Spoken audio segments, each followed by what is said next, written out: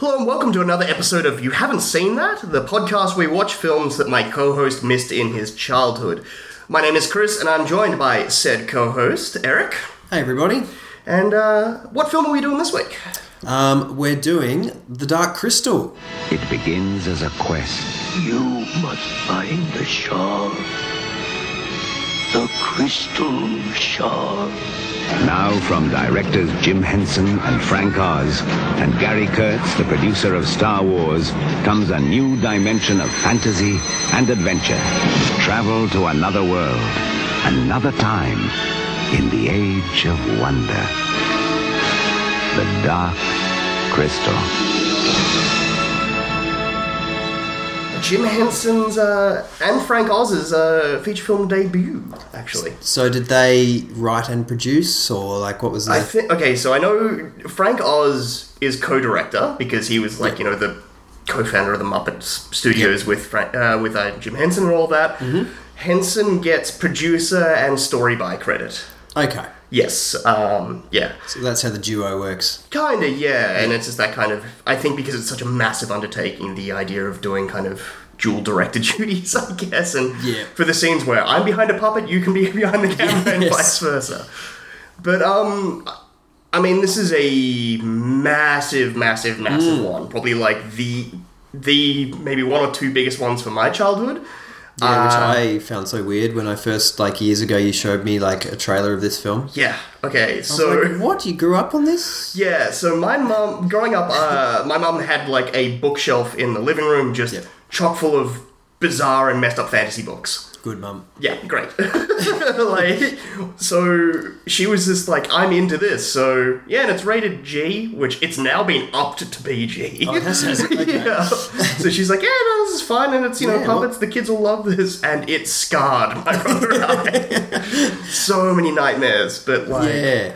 That thing of, like, when you're a little kid and you get nightmares, but, like, you kind of love the thing that gave you nightmares and you keep going back to it. And you get more nightmares? You get, like, Stockholm Syndrome from a film. Yeah, a little bit like The Land Before Time. Yes. Yeah. No, that's different kinds of nightmares, but... that's, like, sad. Yeah, sad. And Milo and Otis. Yeah. Oh, yes, definitely. Although that's when I didn't realise how messed up it was until I was in my 20s and was like, I need to go and rewatch this. And, oh, God. I've never watched this as an adult, and I don't plan to. It's really rough. Yeah. But as a kid, I think maybe it's more just that it was like... Any form of live-action animals-only film is already a bit weird. And even as a kid, I found it a bit unsettling. Yeah, because, some of the stuff in it. Yeah. But, no, I would put Dark Crystal alongside probably Return to Oz as, like, my two major childhood ones that had an impact. All right, I haven't seen Return to Oz, but I can't imagine it's that much kinder, is it? No, it's about on par in terms of, like, nightmare-inducing. Explains a lot. Yeah. Okay.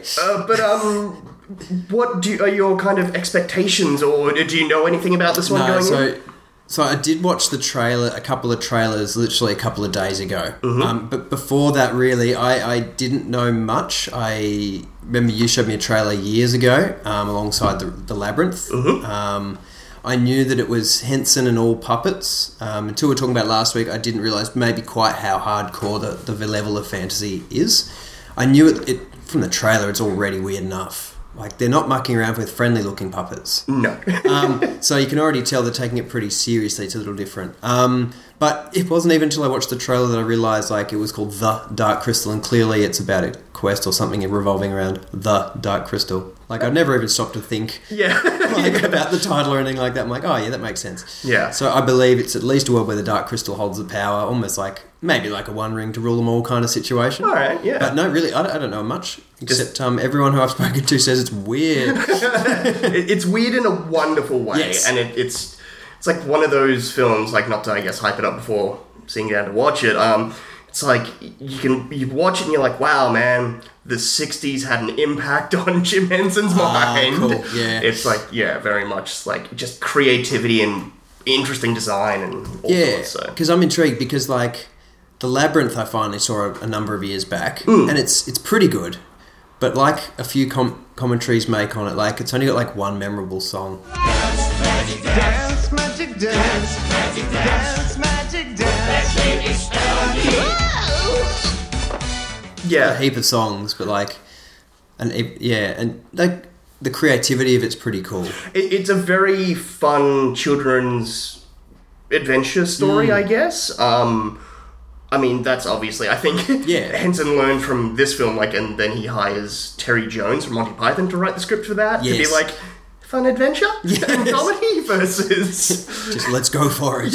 Versus just his mind unhinged, I guess. So no, I'm definitely just intrigued for the pure creativity and the puppets. The Muppet movie, having seen that now, and just seeing how cleverly and different all his Muppets were, and that's different, of course, but I'd be intrigued just to see his creature design, applying for more fantasy creature and building a world. Yeah. So, well, they went straight from making the Muppet movie in 1979 into pre-production on this. So this is immediately. What year was this released? 82. Oh, it's that old. Okay. Mm-hmm. Yeah. Yeah. But I mean, Henson didn't direct the Muppet movie, but but this is they're straight into all right, we're able to do a feature length of puppets. Let's see how far we can push that, I guess. It's pretty logical steps. Okay, let's do a full-on narrative. Yeah. Not that Muppet movie didn't have a narrative, but it was a different kind of movie, I guess. Well, should we jump into it then? Yep, let's go for it.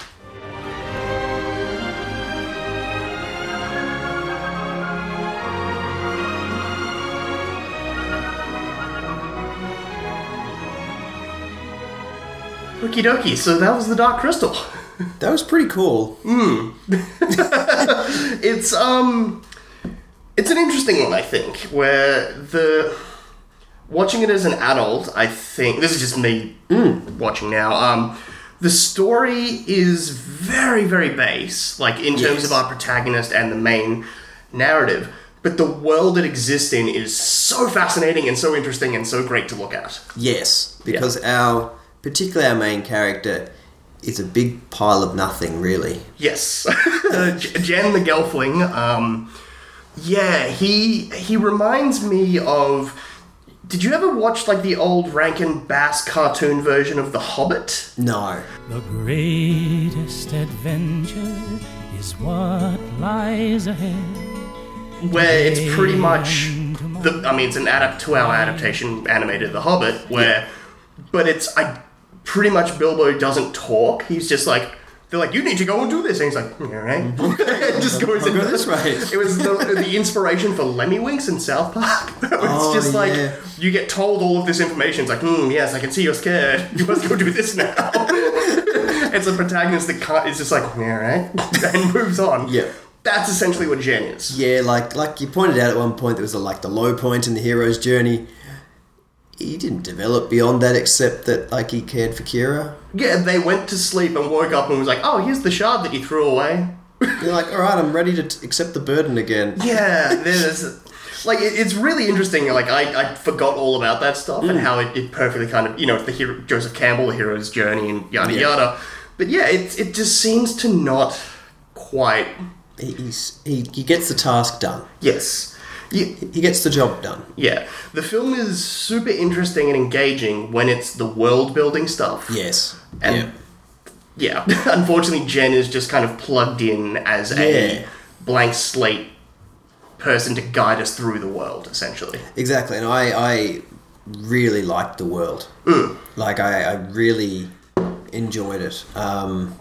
Visually, they put a lot of effort into... Well, I guess backstory-wise, in terms of the universe and the creatures and stuff, and then the costume design, character design. Yeah, or just it's he's credited as conceptual designs, and it's an artist by the name of Brian Froud, who was a English kind of just bizarre fantasy illustrator and artist. Perfect person for it. Yeah.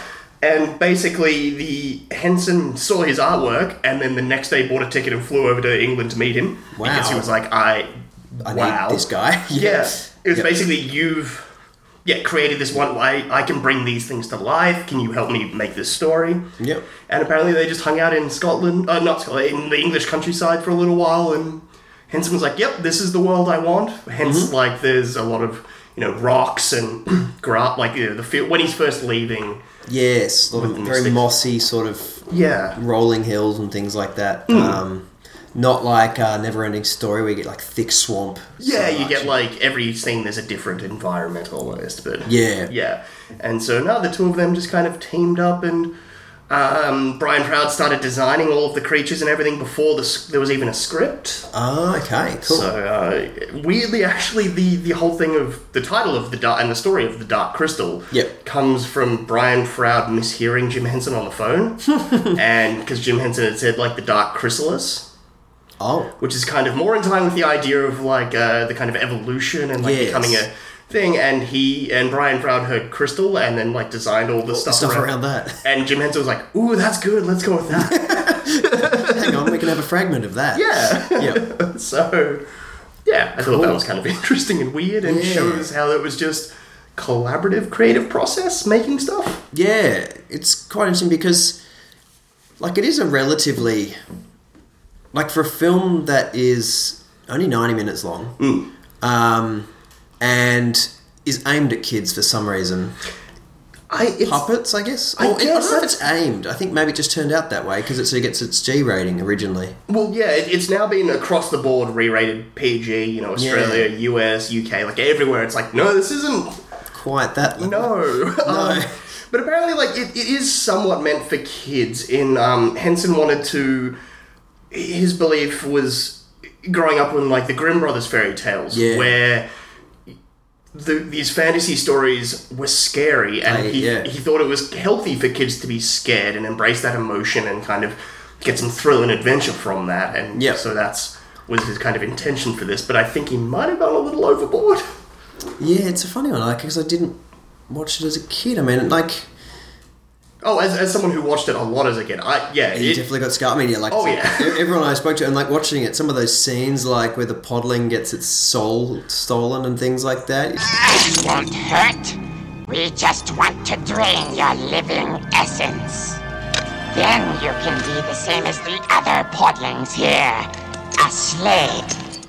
Oh, yeah. Like, it's really awesome. It's really well done, but also like.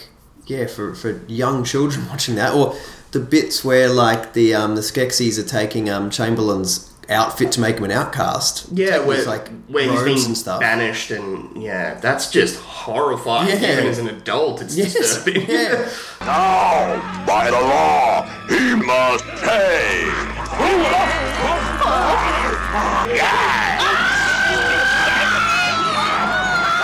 Like just their character design, they're designed beautifully to look evil. Like without even before they even like start expressing themselves, and that's done really well. So then when you hear him like whimpering as they're like ripping away his royal robes and things like that, like ooh, this has got dark. Yeah, wow. But I really enjoyed the way the Mystics and the Skeksis were always equal numbers. Yeah. And that whole thing. And even though I guess you probably could have picked it a little bit, the fact that I didn't really get it out of the initial exposition. They've been split directly from the one race. That's where they emerged from. The two races came into existence when the crystal cracked and the shard, and that's kind of the splintering of that created the splintering of the two. The really two gentle creatures, and then the two evil creatures. Yeah. And even when you look at the design, you're like, oh yeah, they've both got bird-like beaks and stuff. Yeah. Some are just like they're slow and plodding and lovely. They have two sets of arms. They're very subtly there on the Skeksis, kind of under their... Yes, they've got like real useless little T-Rex things. arms. Yeah. Funnily enough, though, at the end, when they join back together, they just turn into vertical ghost. Yeah, they look like demon ghosts. Yeah, they look like the 9 Kings from... Oh my god, yes! It's like we're back to the Lord of the Rings again. Yeah, there's a lot of references. Like, I think it's a kind of two-way street in the sense of... Yeah. This film is ripping off a lot from pre-existing fantasy, in particular Tolkien. Yeah, a lot of the obvious ones. Yeah. Time it just borrows and to help kind of create its own world, I guess. But, yeah. And then you can see how much this has made an impact on pop culture, since it, with just bizarre little ones. Like you were pointing out that the Grimmarth, the giant crab bug beetle things that the Skeksis send out to capture Jen, are just Mirlocs from Fallout. Yeah, they're from Fallout 3 and 4. They're just those big shelled creatures. Yep. And I even looked it up just very, very quickly and like unconfirmed, but they look exactly like this. Oh, so the article's actually saying like, I was on a Wikipedia sort of thing. Unconfirmed that they are based off of. Yeah, it's like they just look remarkably like that. I'm like, yes, I do. Okay. And I said like it's like Mirelurk. Mirelurk, I say it, but weird shelled swamp creatures. Yeah, exactly. And then like the cool seeing eye bat kind of thing. Yeah. Like from memory, from Lord of the Rings, Sauron's eyes are the bats. Yeah. Or they're one of his sets of eyes at least. Yeah, and I think or the birds or whatever they were. The idea of the evil castle and things like, you've got Isengard and stuff there. So You even got a fire pit in the centre of the castle. Yeah, pretty much. You've got to take the thing to the castle. Yeah, You've got a neutral race taking it there. Yeah, kind of. Who has a companion that follows along and Yes, but the world in general, like there's an awesome scene just before he meets Kira. Yes. And he's going through that foresty, swampy area, and they just show these really cool plants, and then that little animal runs along and then gets eaten by the mountain animal thing. And it's just like the attention to detail through there. And then even as they're trekking through the swamp, it's not a half-hearted, like, let's just shoot this in a forest kind of thing. Like, let's make every plant count. It's a very basic, almost flat tracking shot, but there's so much depth within the shot and so much moving and life within it and bizarre creatures and all this interaction that you kind of forgive its simplicity of the way it's shot. It doesn't need to be shot fancy. It's just the setting is alive. You've got foreground, you've got little creatures moving around. So there's always something else to look at, but doesn't take your eye away from the main sort of the main characters. You've got a middle ground, you've got a background, and there's just stuff to look at. Yeah, and they change it enough, but in between scenes and things like that. Yeah, and I think each of the major settings are so drastically different in the sense of, when we're first at the beginning of the film, you've got the Mystics kind of village, which is like lots of wood and dust and dirt and very earthy. Yep. Contrast with the Skeksis, which is just this hard stone, barren, jagged wasteland. angles. And, yeah, and then you get your swamp, you get your kind of. You get the rocky area before he meets, and the hilly sort of area before he meets Aughra. Yes. Yep. I mean, those cool like tentacle plants and things like that. Yeah, and then like the podling village and things. Yes. And it's like all these wonderful different environments, and that makes it kind of each stand out and be its own part of the world, which is great.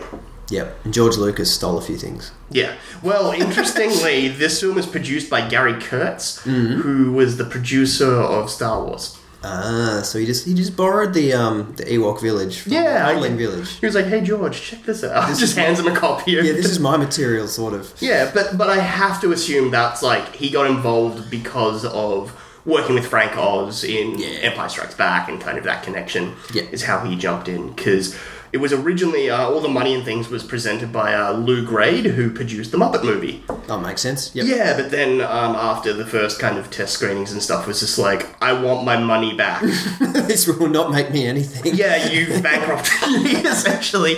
And so Henson actually bought him out, and so that's why Henson owns all, like, the Jim Henson Company owned the rights to. Oh, okay, so that turned out well for him, I guess. I guess, yeah. I mean, it didn't. We'll get into what it made. I doubt later, it would have made bucket loads, but yeah. But I think like that all came post there was one legendary screening that was the original cut of the film. Yes. Which we kind of teased in our last episode, because Tom, who was our guest last week, had seen this version as well as I have, where both the Mystics and the Skeksis spoke their own languages. Without subtitles? Without subtitles. So, like, the only thing that kind of remains from it is the Podlings having their own language in this film. Yep. But you have Kira as a kind of medium to kind of help translate for that. So I think the only characters that initially spoke English were Jen, Kira, and Aughra. And this is in the original cut? Yes, and it was 20 minutes longer. Wow, and did they have the massive exposition at the start setting up the world? I don't believe so. Oh. I'm pretty sure it's just silent with, like, glory shots of the Skeksis just, like, basking in the crystal. I mean, in a way, that's kind of epic, but also that makes it very difficult for anybody to watch Oh, yeah. In terms of, the mass, like, larger numbers of people to watch. Yeah, it makes it a complete, like... Very different film. What am I... Like, it's not a kid's film, first of all. Definitely, like, they're gone straight away. Yeah, it's very interesting. That's, like, showing the pure... How much of a... Like, Henson was kind of shoehorned into that whole, like, children's entertainer route because of Sesame Street and Muppets and all of that. But you could see, like, at the heart of it, he was just... He's creative. A weird, interesting, creative dude who wanted to make interesting stuff. And unfortunately, he was working in a medium where to be creative, it needed to also... And have access to be that creative, he needed to be financially successful. Yes. Yeah. Your things needed... yeah. Yep, that old thing. You can't just have like $15 million for no reason. Not until you've really proved yourself. Yeah. Mm. But, so we were talking about Jen being a relative, just a vessel, really, to carry the crystal. Yeah. I loved Aughra. What's it for? Is that what you want to know? You want to know what this is all about? Yes. Aughra is where the film, I think, if you don't insert that wild and crazy character at that point, I think you would have probably turned on the film. Yeah, she really just... You needed that eccentricity. Yes. So interesting, creative, still, like, insightful and helpful for the character. And exposes, like, gets across exposition and plot points in an interesting and creative way, and it's bombastic. Yeah, if she was just your good old-fashioned old person in a tower, that film would have been a lot drier. Oh, yeah. Yeah. Well, yeah. Like, if she was your classic, just, like, blind old scientist man. Yeah. Then... Like what we got in The Never-Ending Story. Yes, yeah. Yeah. You mean as in, like, the little gnome... Those two? Or? Yeah, like who have, like, the telescope and stuff. Yeah. And they're entertaining enough... But if that's what you got, then this would have really, and she just added an extra level of energy. Like, the world was interesting enough, but the motion of the story and keeping you on track would have, I think it would have really suffered, actually, without her. Because at that, up until, she comes in at around, like, the 15-20 minute mark. Yeah, she comes in pretty early. Yeah, and I think up until that point, you kind of, the film's skating by on design alone. Yeah, design, world, bit of intrigue, epic story sort of thing. Because up until that point, you've just been bombarded with... backstory? Kind of bland narration. Yeah, lots of it. Lots of it, that is... I get the what he's doing in terms of the literary device in that it's setting up the linkage between all of the characters involved, but it sounds like he's just repeating the same information over and over. Yeah. It's like we're presented the Skeksis, their backstory, and their Emperor lays dying. We're presented the Mystics, this is who they are, and their leader lays dying. Yeah. This is Jen, who's going to be our protagonist. He's sitting here naked playing a flute in a pond. For no reason. He just likes water. Oh, and his master's dying. Yes. Just like, And I didn't mind that, but exactly, if it hadn't moved on to something a bit more energetic, then he just would have been very tired before he got anywhere. It works as a really great, like, page-and-a-half prologue for a fantasy novel, and I think that's what they're going for. Yeah. But then it just kind of plods along at that similar pace. Particularly because Jen is not charismatic in the slightest. Master,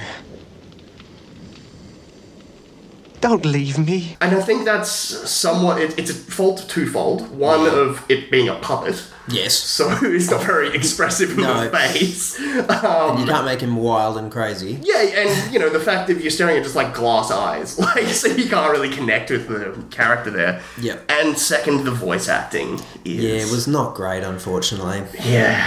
I mean, let's be honest, he wasn't given much to work with. Some of his lines were dreadful. I don't know who wrote that. Is that Jim? No, who is credited with the screenplay? Oh, because his lines were mediocre. I'm not ready to go alone. All right. Alone, then. David Odell, who I'm going to look up, I believe is just a Muppet performer. Okay, that would explain a little bit perhaps because... because it's story by Jim Henson, and then I think he was just, like, handed him, like, a madman, like a notebook from Seven. It's like the world of this film. There are 2,000 notebooks on these shelves, and each notebook contains about 250 pages. No dates. Placed on the shelves in no discernible order. just his mind poured out on paper. Like, here you go, write the script. Make them talk to each other. He's like, what? We need to fill the silence. Actually, maybe the studio, because it was all in his head half the time. So perhaps the studio forced it in later. Quite possibly, actually. Okay, so he was a writer on the Muppet Show. Okay. They're pretty much 1979 to 1981. Okay. Post Dark Crystal, his writing credits are not great. He made he wrote the 1984 Supergirl movie that is awful. Yeah, okay. They did it on there's a really fantastic Best of the Worst episode that features that. Dear. Okay. It's pretty bafflingly bad. And he also wrote Masters of the Universe, the horrible He-Man movie. Oh dear. Which, I'm sorry to tell you, that's on our list of to-do ones. I'll watch that. Is that animated? No, it's live action with Dolph Lundgren as He-Man. Went back when Dolph Lundgren hadn't learned English yet. Oh no. He-Man, no! Tila, I have no choice. This is our fight. I don't want innocent people to die. Alright.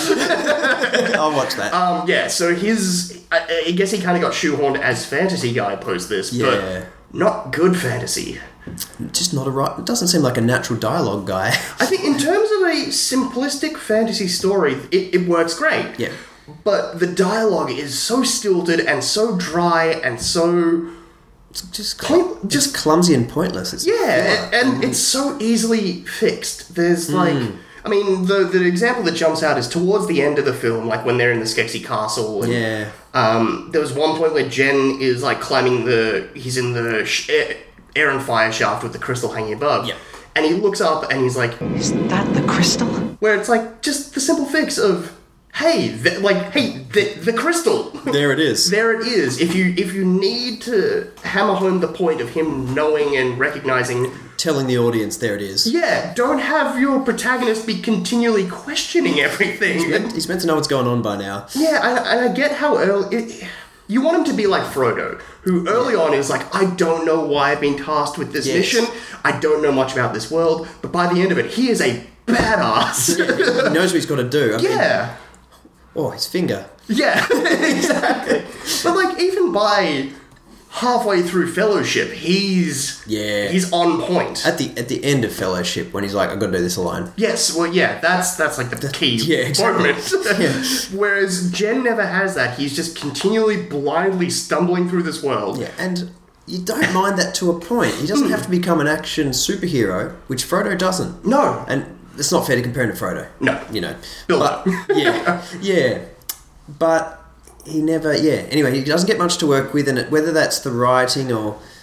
And you never... he's obviously very upset at the end when Kira gets knifed. Yeah. Gets shivved. And his connection to her. You don't...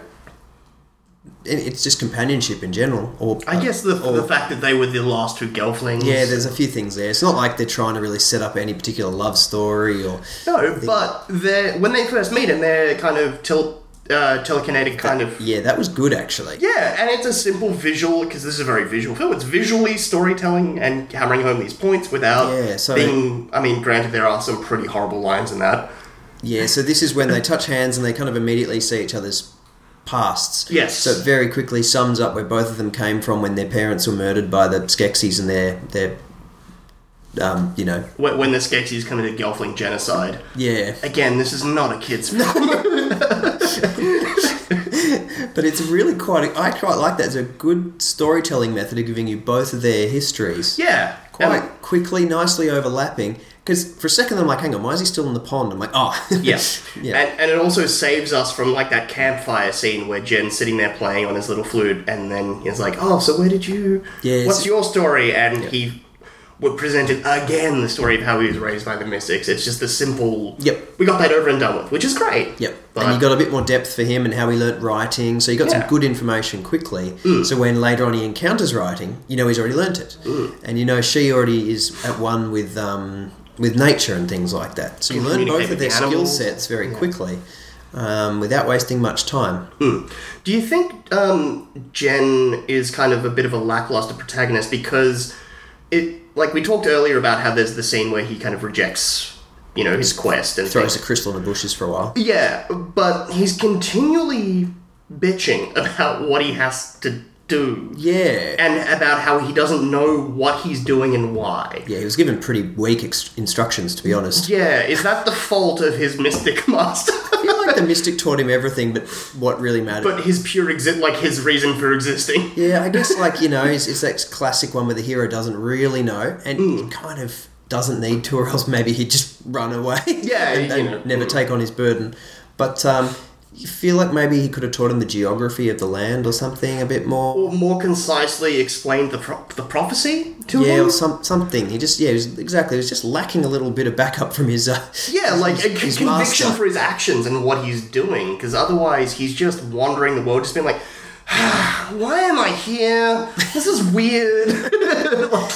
Yeah, and the only thing that drives him is a medium to low level of loyalty to his master. I guess, yeah. And it's not even like his master. He definitely is very thankful for what he taught him, but he doesn't go, no, I've got to do this for the master. Yeah. There's no real I have to do it for him or anything like that. It's like, I've been given this quest, I don't really want it. Yeah, I guess we'll go and do this. And then he meets Kira and he's like, well, she seems pretty stoked on this quest, so I guess I'll keep going. Yeah, I guess she's the motivating factor I needed to just keep on going. Yeah. Yeah. But I think that's what makes it that little bit...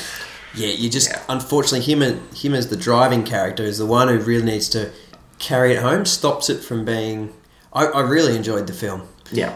Because the world was just cool, and, the Skeksis were just, their design, even their puppet motion, of course, was fantastic. The final climax where in come the mystics at the last minute, and then all of a sudden they're surrounding the crystal. The Great Conjunction. The Great Conjunction was really actually done really well, and you didn't quite see it coming that way. And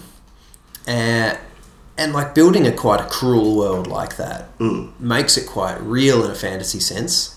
But yeah, unfortunately, Jen he doesn't do anything except play the flute really nicely. At the end, he does take his moment and he leaps and he does what he should. But he have drops done. the crystal doing it. Yeah, he's mostly bumbling, which is okay. Yeah. He doesn't need to be a Superman, but the film does hit its peaks in the more interesting characters, like Aughra, who is so wild and interested.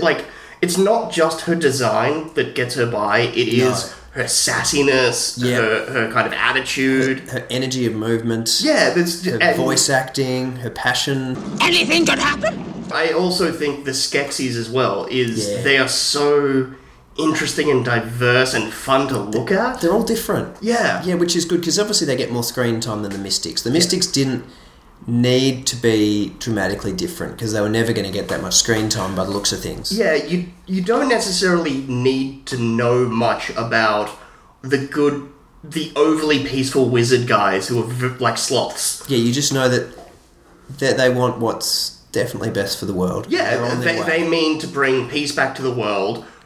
Cool. That's a very simple... And they can't do it themselves because they're not the Skeksis. Yeah. But knowing the intentions of the villain is more important, which is what, we're... And even their infighting scene after the Emperor dies, you get such a good insight into how a Skeksis operates, and that is selfishness. That's my favourite scene. That is the scene that is just burned into my memory from childhood is Trial by Stone. I tell Trial by stone. Trial by stone! Trial by stone! Because they're like, okay, there's 9 of you left now, and they still want to kill each other. Yes, they're still fighting over who has the power of... And you're just like, that sums up those characters, those creatures. Yeah. Beautifully. Yeah. And then you're presented the wonderful puppets battling for supremacy by hitting scimitars against a flint stone. Yeah, and one of them chopped it in half. Yeah. In my eyes, he deserves to be boss. Yeah. if that's the objective. The two things that stand out indefinitely for me are him screaming Chamberlain. Chamberlain! Yes. All I could think of was Robot House. Robot House! But he's got like that weird kind of gravelly waves, like Chamberlain. That's what made me think of it. Yeah. And then, of course, Chamberlain's whimpering is so iconic for me and so simple. Oh, you couldn't stop laughing every time he made the noise. He's designed to have his beak has this smile to it that none of the other ones do. That you just kind of like, what's with this guy?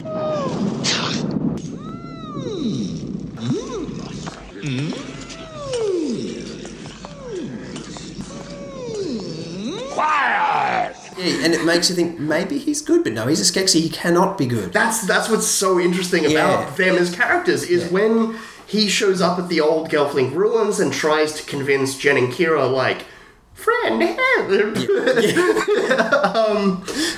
You're like, it makes you question, actually. Maybe? And then you're like, no. Because he was banished and shunned from the others, he's like, because he's so evil, he's just like, well, screw them. I'm gonna, like, be so evil and to, like, screw them. Destroy their plans. Yeah, but it's so interesting. Yeah, like, that's actually quite well done. You're like, no, he just is weaseling his way back into that society. It's that selfish, horrible nature that they are summed up as. Yeah, and that's actually done really, really well. He's quite a good character. And then even just like, the fun design of a couple, like you pointed out the one painted up like Louis the 14th or something like that. There's a wonderful scene, after they've crowned the new emperor, where they're having a dinner banquet and they're done up like French aristocrats. With like the white... He's got like a powdered face. Oh, they just need the white wigs on top and it would be perfect. Oh, it's an elegant dinner party. I love as well, like the simplicity of the design of their cutlery. They have like these little spear things on the ends of their fingers. Attached with their fingertips. That's great. That's genius. It's the little things in this movie. It is, isn't it? Like all the other creatures, like, what's a little dog called again? Fizgig. Yeah, like, he is such a muppety creature. Okay, Henson did not want Fizgig in the film. Really? So apparently... I can understand why. Yeah. It was around the time on the Muppet Show where they gave Miss Piggy a pet dog, who I think was called, like, Princess. Mm-hmm. I was going to say Precious, but I'm like, that's a different film. It rubs the lotion on its skin or else it gets the hose again. Yes, you will, Precious. You will get the hose. But I think it was like Princess or something, and it was a little, like, chow, like, kind of annoying dog that Kermit hated Kermit and, like, funny. So Frank Oz was like, oh, we should give her a dog, like Princess. And Jim Henson was like, no, that does not, like, that's too Muppety and blah, blah, blah. And Frank Oz is like, I really think we should do it. And Jim Henson's like, fine. Because apparently Jim Henson just hated having to say things twice. Sounds like a very easy guy to do. Yeah, it's just like, all right. I don't like repeating myself. Fine. You win, Frank. Just out of sheer, like, I told you once. Yeah, because it was such an energetic little Muppety. Like, there were only a couple of really Muppety moments, as I'd call them, is them and the Podling Village. Yeah. Like the energy and the movement and the mouth movement and even just the floppy hand movement. Yeah, the Podlings kind of reminded me, like you pointed out, you said while watching, like, are we in the Ewok village now? Yeah. Like, yeah. It's very much like that, and it kind of, by way of, like, Fraggle Rock, almost. Yes, because, like, the one playing the drums was Animal. Yeah. Weirdly, like, on the note of Fraggle Rock, did you ever watch that show? No. Oh, man. That was, again, like, big Muppet fan here. This is for my fellow Muppet heads out there. This little bit of trivia I found. Apparently, after Jen and Kira go into the demon mouth sewer grate thing, which actually is one time when Jen is like, "No, we have to go in here." Yes, like actually takes charge. He leads him into Shelob's lair for all you. Yeah. Well, apparently in Shelob's lair, they originally, this was all cut from the film. Yeah. Ran across a tiny, like they were like miniature little guys who were little miners who had like little hard hats and were mining the underground world. Oh, that's awesome. And they cut them out of the film and then repurposed them as the race called the Dozers in Fraggle Rock. Wow. Yeah. Well, there's recycling your materials. See, that's it. It's like, well, we came up with this cool little underground miner guys idea. Let's keep this going. Wow. Yeah. Oh man, that's cool. Good on him for using that. Ingenuity. Yes. But Yeah, I don't know. Like, were there any other kind of scenes that stood out to you, or characters, or anything that was? I mean, I love the design of Aughra's, even her just cool planetarium thing. Like, it's just, and then even just the way, the moment when I keep forgetting the bad evil creatures, the scarab creatures, the Garthim. Yeah. Even when like they appeared and started kicking down the windows and the walls, like that was done really well, actually. And as well, a similar creature with the galloping. The Landstriders. The Landstriders, which I mean, I've seen those sorts of circus performers before, and I guess anyone who's seen The Lion King, that's how they do the giraffes from memory. Oh, okay. The stage show, I mean. Yeah, humans in costume with their legs and arms on stilts, and they were just awesome. Yeah. I mean, Kira basically rides them to their death. Yeah, I think they charge them, like, she kind of... She's like, we're going to sacrifice these two creatures to save some podlings. But they seem willing, though. They did seem willing. Especially that second one. Like, Jen jumps off immediately, and then that thing's just like... Gets in there. Into battle! Starts sticking the boot in. Yeah. So those sorts of creatures, and then even when he's stuck in the pond, and then like... That wonderful just pond creature, she sings him up, and he rises up out of the water and just starts eating some grass in the background. For the rest of the scene, just back there eating moss. Eating some moss while they chat in the foreground. And so, a lot of those things were really lovely, and just kind of really built that world that makes this movie, if it was very plain, you'd be like, eh. I don't see the appeal and like why this is considered a cult classic and things. Similarly, on that note of, the interesting design and stuff, I think the other thing that kind of hammers home the kind of interesting fantasy storytelling aspects is the music.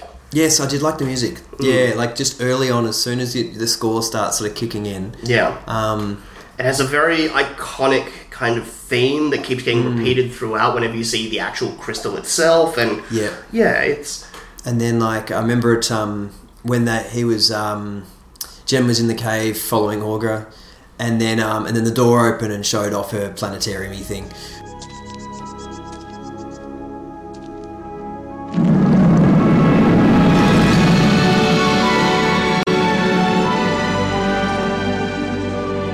Get that orchestral swell. Yeah, and you're like, oh, cool. Yeah. So it's Trevor Jones doing the music. He did a wonderful job, I think. Yeah. Elements of it, I did ask you if it was John Williams, because parts of it early on, I'm like, this sounds... It's the trumpets and the strings that do it. It is, isn't it? So I'm like, it sounds quite Star Warsy. And actually, just before... That's why I remember the Aughra part. Leading up, when he was sort of entering that cave, it was all harp music, and it reminded me of Zora's Domain from Legend of Zelda: Ocarina of Time.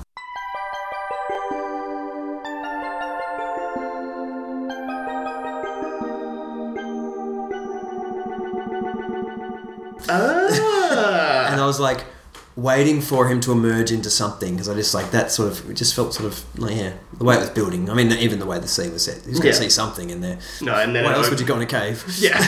And then it just opens into the Tomb Raider set. Yes, basically. Daniel Craig in the background. Yeah.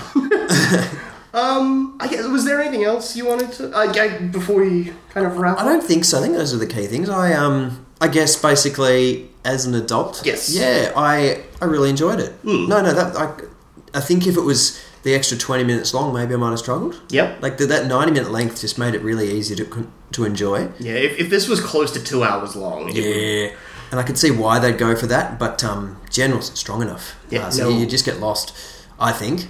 As a kid, I think if I watched it at the right age, like I think if I watched it at the age of 4, I would have been terrified. Yeah. I think if I watched it more at like the age of 10, 12, I think I probably would have been fairly scared, but still I probably would have really connected with it then, because I've always loved fantasy worlds and things like that. Always read a lot of fantasy books and stuff, so that the story stuff would not have been an issue for me at all. It purely would have been the puppets, and they would have been like weird, but I think I would have been on board. Yeah, and just being able to connect with the design and everything, it's so fantastical. And as a kid, like... Yeah, I think as a kid you connect with it being like, wow, it's just like nothing I've ever seen, whereas as an adult I think you connect with it like, how did they make that? Yes, like as a kid, I think once again the well-constructed world would make you be drawn in. Like even the podlings being turned into slaves, and every little bit, like the world, it's a world. Yeah. They've done it really well. Even the ruins, the Gelfling ruins and things like that. Every little bit, just like, no, this is a pretty well put together world. Yeah. So, as a fantasy world, I thought it was pretty solid for just being squished into 90 minutes. Yeah. No, I adore this film, and yeah, I think it's largely due to growing up on it, and also like appreciating it for the supreme craft behind making it. Puppet work, the puppet design, like the facial design of everything, like, yeah. On that note, do you want to hear a little bit of some facts about it? Yep. So the film had an estimated budget of $15 million, which every bit of it's on screen. Yes. And it went on to gross $41 million at the box office. All right, they'd be happy enough with that. Adjusted for inflation, that's around $143 million. Oh, they'd be really happy with that. Yeah, it was the 16th highest grossing film of 1982. Really? Yeah. Coming in behind another film we've already done on this podcast, which came in at number 1, E.T. Oh, yeah. Yeah. It was also nominated for 1 BAFTA for visual effects. Yeah, fair enough. Yeah. Yep. But I was wondering if this film came out before art direction was an Academy Award. Yeah. And like set design and things, because like, wow. Yeah, surely a nomination. Yeah, but I guess that might not have No. Yeah.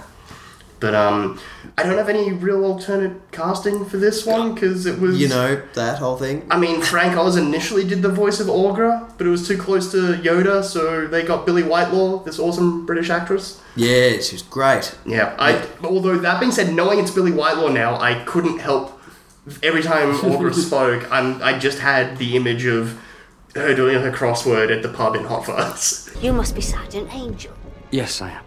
I'm Joyce Cooper. I trust you had a pleasant trip. Fascist. I beg your pardon? System of government characterized by extreme dictatorship. 7 across. Oh, I see. It's fascism. Fascism. Wonderful. Yes, that's right, in the hotel or whatever it is. Yeah, that's all I had in my head. Yeah, but I guess that'll probably wrap us up talking about The Dark Crystal. Yep. It's time to pick the next film. We only have 2 left. Yeah, we're running out in the initial batch. Yep. So if you have any suggestions for other ones we should add in for our next round of the hat, please send them through. But, yeah, because the list is being finalised. Yeah. So what I'm doing now is I'm just laying 2 pieces of paper in front of Eric, and he picks one, and that'll be the next. That one. Oh, Dirty Dancing. Ooh. Now, this is going to be interesting. This is a film I've only ever seen once before. Yeah, this is a film where I feel like maybe I saw the first 10 minutes once. Yeah. And I guess we'll talk about it a bit next week, but it's not in there because it's a film I really want to watch. No. But it's just, it's quoted all the time. It's such a big deal from that time. It's an iconic film for people of our generation, I think. Yeah, so we should give it a look-see. So jump back into some Swayze. Oh, yeah, get some Swayze on the screen again. But otherwise, like I said, if you have any suggestions for what should go in our next round of the hat, please send us an email at haven'tseenpod@gmail.com, or you can find me on Twitter at Criterion Quest, which is the name of the other podcast I do. Otherwise, we'll be back in a fortnight's time. Thanks for listening. I'm Chris. I'm Eric. We'll catch you next time.